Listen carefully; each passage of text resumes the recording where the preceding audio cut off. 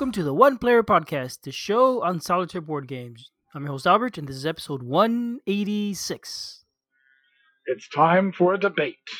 Debate! Hi, Julius. Hello, Albert. How are you doing? All right, doing good. It is a mid-week afternoon. We're recording our off-schedule time. This is exciting. Yeah, we kind of are having a little bit of issues here down in Memphis, Tennessee, and with things increasing, unfortunately, stuff is happening. But we are going to endeavor to continue to produce regular content for you guys. That's right. That's right. So today, in lieu of talking about a game, we'll bring that back next time, I guess. We're gonna have a debate, and let's just get this out front. Julius is wrong.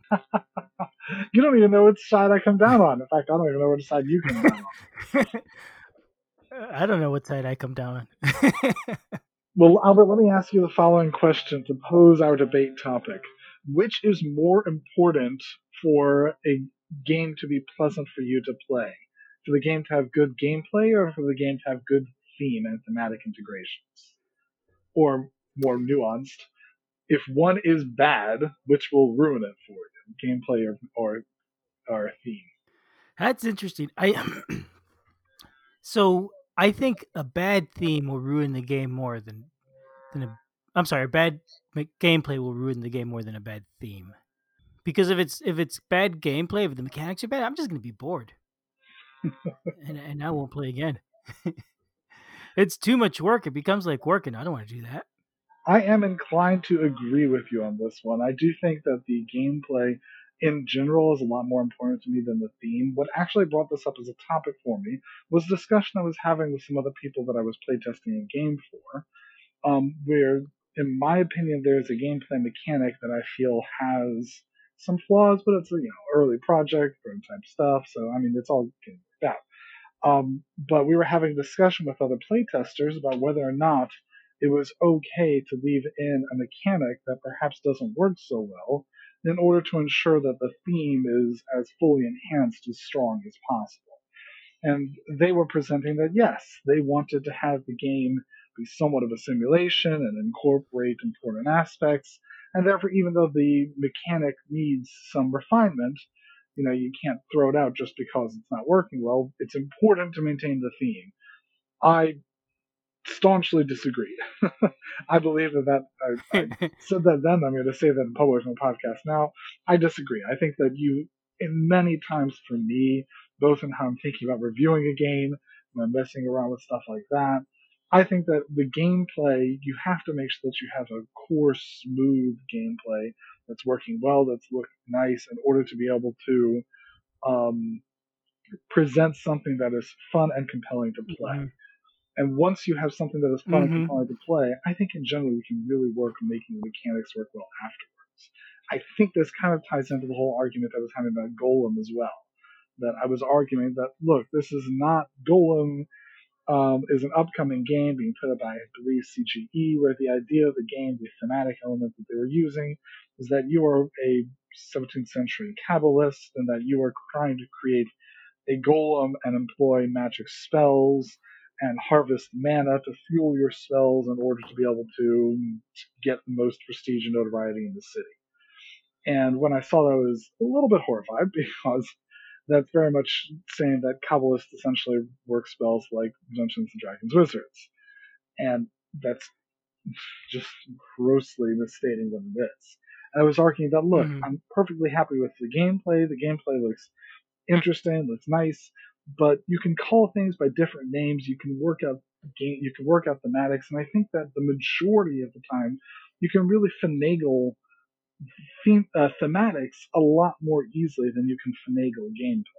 Maybe so. That if your goal is to make a game that represents a theme, you can't really then squirm out on that theme. But here's the thing: either way, if you got a game and you've got a theme, and this is a theme you want, and the mechanics aren't working for it, you could find other mechanics that are going to accomplish the same thing differently, right? Or maybe you just need to simplify them or change them somehow. I don't think there's any theme that requires bad mechanics, no matter what. I mean, you change it, try harder.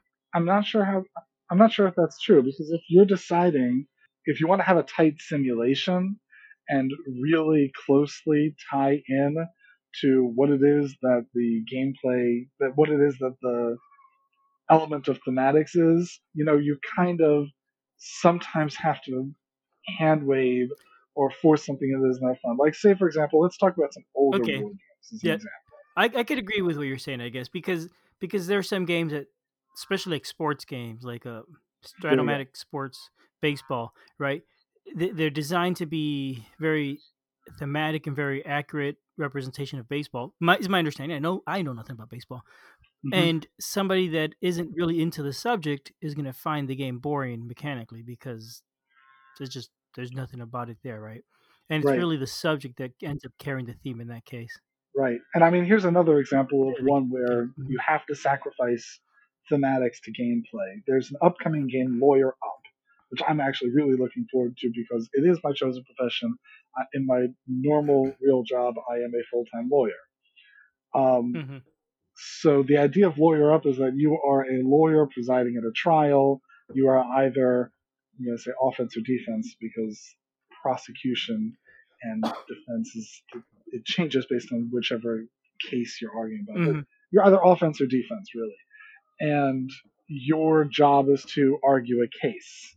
But the way it works, again, because it's a game, is that you get to ask a question, then the other side asks a question, and you alternate calling witnesses, and it just doesn't work that way in real life. In real life, when you do testimony, one side gets to call all the witnesses. When you call a witness, you ask all your questions, and then the other side asks all their questions, and then if Mhm. needed, you get a follow-up set of questions. But there's no alternate, like there's no give and take. It's not I get a question, you get a question. It doesn't work like that. But because it's a game, because we have to take turns, you do get to do all these things. Similarly, like very often in the game, you get to throw out surprises.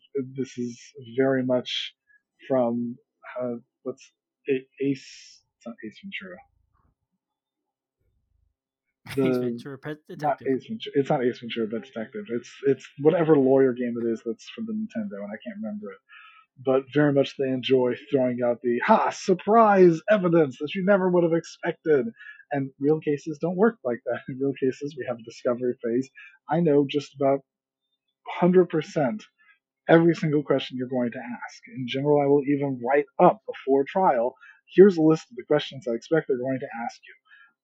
Get some good answers for these. I'm like, I'll work through that. Mhm. And these are how these things happen, but you don't get that in the game because the game has to have more gameplay elements to it, and Right. you have to Oh, that'll be a sacrifice some of boring that for game. the simulation. It would be a boring game. Trials are quite boring, long, and tiring. They really are not. In terms of real life, they are not fun. Mhm. So So you make a game and you say, okay, well, what's the important stuff that we want to capture about a trial and still have it fun and kind of throw the rest out or change it and don't mhm, claim your realistic lawyer experience. Right? exactly. And that's what I guess you do. Yeah. I think the closer you get to saying that I want this to actually simulate a real, true to life experience, in my opinion, the worse your game is going to become. Yes. In terms of being a game versus being a real life experience. It might be a better Uh, real life experience, but not a better game. I mean, I don't even know if that's true in general. Like, I'm not going to say that's true outside of game. Real life stinks. The closer you Well, get I to mean, real life, the worse it is. yeah. Often at that point, why play it, right? Yeah, Unless your game is, oh, I'm gonna do a game about being a rich millionaire who has everything they want and is just always happy, or something like that. Just, oh, I'm gonna make a game about a perfect life, I mean, and I there want it to is be a realistic. space. There is a space for really tight knit simulation type games. Like High Yes. Frontier, for example, is another one, or Kerbal Spacecraft is a video game. Which these are games which are simulations, trying to be simulations of spacecraft, where you have to plot out exactly where your weight is and how far it goes, and run the spreadsheets and Hmm. things Hmm. like that. And often a game like that, they're really cool, like war games, because they end up being good lessons. You learn something from it, right? You go and you play it, and you're like, oh, I had no idea things worked out this way, or this is the impact of why people do things that specific way. I had no idea. Now that I've played it through a simulation, I've got a much better sense of what it's like in real life. Mm-hmm. That's kind of where that becomes useful, having a simulation. Mm-hmm. So then having a simulation of a subject that isn't real necessarily in the first place, does that just doesn't sound like that makes sense. I do want to highlight, though, that you're pointing out that one of the main reasons to have a tighter knit simulation is to educate the players about the source material. Yes, I do think so. So are you saying that at that point in time the game can be designed for education? That's tricky because, like I said, war games. Like one game comes to mind, Infidel, Men of Iron. It's a series, and one of the games is Infidel. But I played the first Men of Iron, and I talked about it in the podcast. And I played it through solo. It's a 2-player game.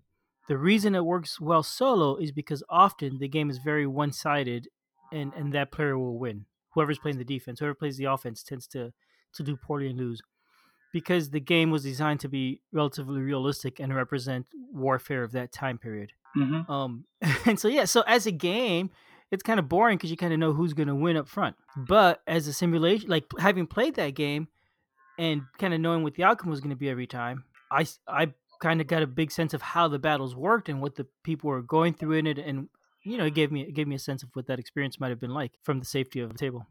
So let me tangent to another possible topic. Are there any other? We brought up education, where you're trying to design the game to ensure that the players are being educated about something. What's another time where you think that gameplay would have to suffer in order to ensure that there's tight thematic integration? I think, well, I guess it's really a question of, do you want the game to be fun, or do you want to give the person a sense of the theme, right? And that's where you're trying to draw that balance. And if you want the game to be fun for everybody, then you go away from the theme and you go towards better rules. I hear you. So really, it's any time you want to get the person a sense of the theme, which really is, in my opinion, to educate somebody. I think that another time I was thinking of is perhaps in order to ensure that the game and how to play the game is more memorable. I think one of the best reasons for the theme of a game is to ensure that a player connects with the gameplay rules. Like, for example, if you're playing an abstract game and I tell you, the blue pieces earn 2 points, whereas the white pieces earn 1, you're going to have a lot of difficulty remembering in 5 minutes from now, was it the blue pieces or the white pieces that get more points? But if I tell you instead that, the blue pieces are tanks and they knock down the wall at twice the rate of the infantry troops, which are white, well, you'll instantly remember that. And if I make the blue because pieces it just look makes like sense, tanks, yeah. right, it just makes sense. So you kind of want stuff to make sense. And if you have a theme going and that theme works well for the rest of the game, at one point in time you may end up being like, well, I gotta do something with this. And it may not be the most smooth way of doing this, but if I do this otherwise, it's gonna make absolutely no sense. And if I do that, it will never be remembered. They will never be able to do it well. And it will actively, I suppose at that point in time, it will actively start detracting from gameplay because it won't be played right or it won't be remembered. So I'm going to do whatever the theme suggests in real life it would do because that's what people will remember. I'm not sure that I believe that necessarily. I think, because like I said before, unless you're trying to make it a simulation, you could get rid of stuff that doesn't fit that isn't 100% thematic, or change the mechanics to be a different type of mechanics that still fits the theme. And so I think you could just, if a rule's not working right or isn't quite ideal, you don't just leave it there because it fits a theme. You make it better because it fits a theme, and keeping it within the theme. But I think unless you need the game to match that theme perfectly in this specific way, you should change it all around to make it match. Especially, a lot of games tend to be fantasy games, and if it doesn't match the theme, well, you know what? Just tweak your theme. It's a fantasy setting. It's all make believe anyway. Just make it make believe. You need to play more real life games. Oh, Paramedics Clear, Hmm. Flashpoint Fire Rescue, Suburbia. I I do, and as far as I know, those are really realistic. And I This, don't feel that the mechanics are breaking the theme at all. Largely because I'm not an expert on those themes, right? It may be that Flashpoint Fire Rescue has some mechanics that are totally unrealistic, but work really well and are fun. But in my mind, that's just how it works because I don't know any better. I mean, yes, being that my brother is a fire engineer, yes, Flashpoint Fire Rescue is not accurate for how fire really behaves in a house. It doesn't keep flaring up at random points in the house. It kind of just burns a whole bunch of stuff, and you have to beat it back in a fire line. It doesn't really like continue to spark up everywhere. Mm-hmm. It doesn't just teleport. You also don't randomly walk through a room and be like, "Oh, room's clear," then someone like, "I'm still here." Like, oh man, I tripped over you and didn't notice. Yeah, I could accept some of that kind of stuff. Is in my mind, the person was always there. You just didn't see them before because there's so much other stuff going on. Maybe you missed them, right? Yeah, And so again, because I don't know what firefighting is like, I could believe that and buy into it, no problem.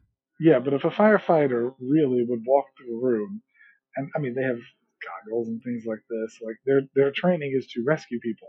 If they walk through a room, Yes. say the room is clear, and then 2 seconds later someone pops up literally at their feet, they probably need to be fired because they're not doing a good job doing search and rescue here. Well, yeah, yeah, absolutely. But again, I'm no expert on firefighting, so it doesn't have to be 100% accurate for me because I don't know the difference.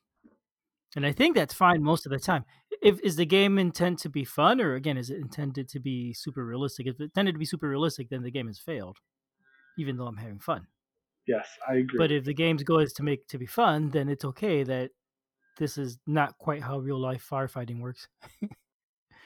Now, here's the thing though. So mechanics, I'm saying mechanics are really important, and I'd rather sacrifice a theme for the sake of mechanics.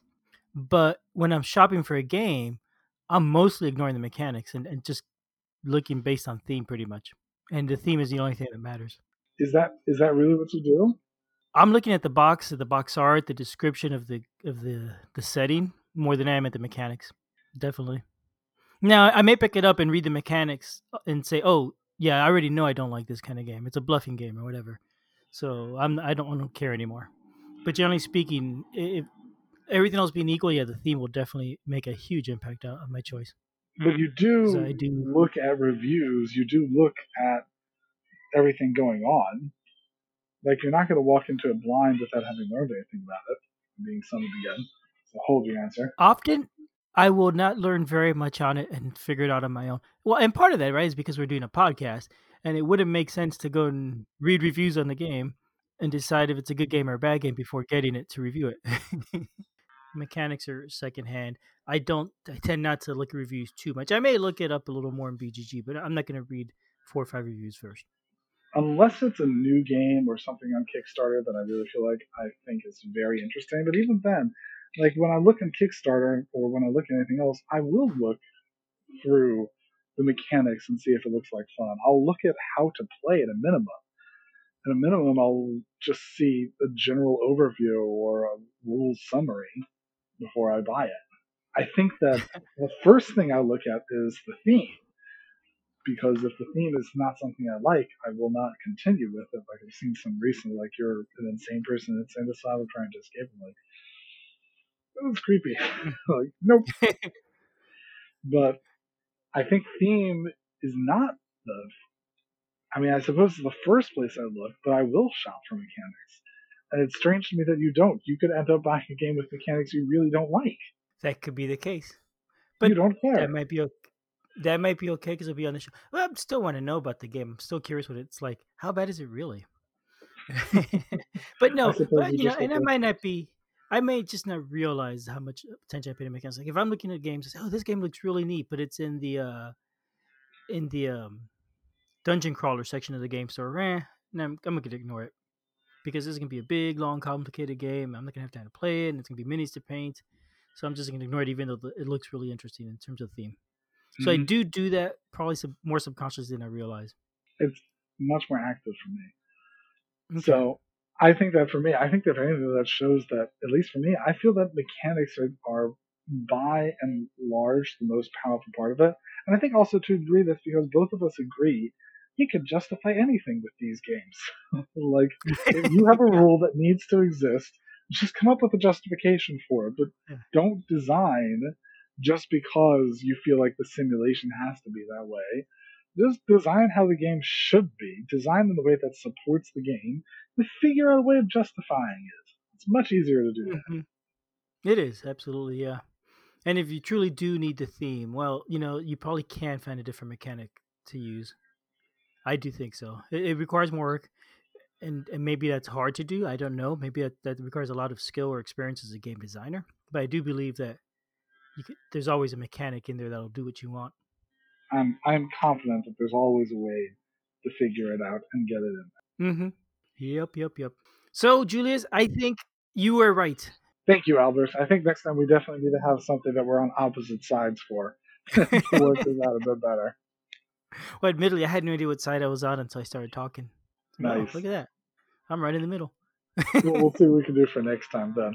All right, sounds good. Alrighty, Albert. Thank you everyone for coming in, and we'll continue to make things and talk to you guys next week. All right, bye-bye. And stop recording.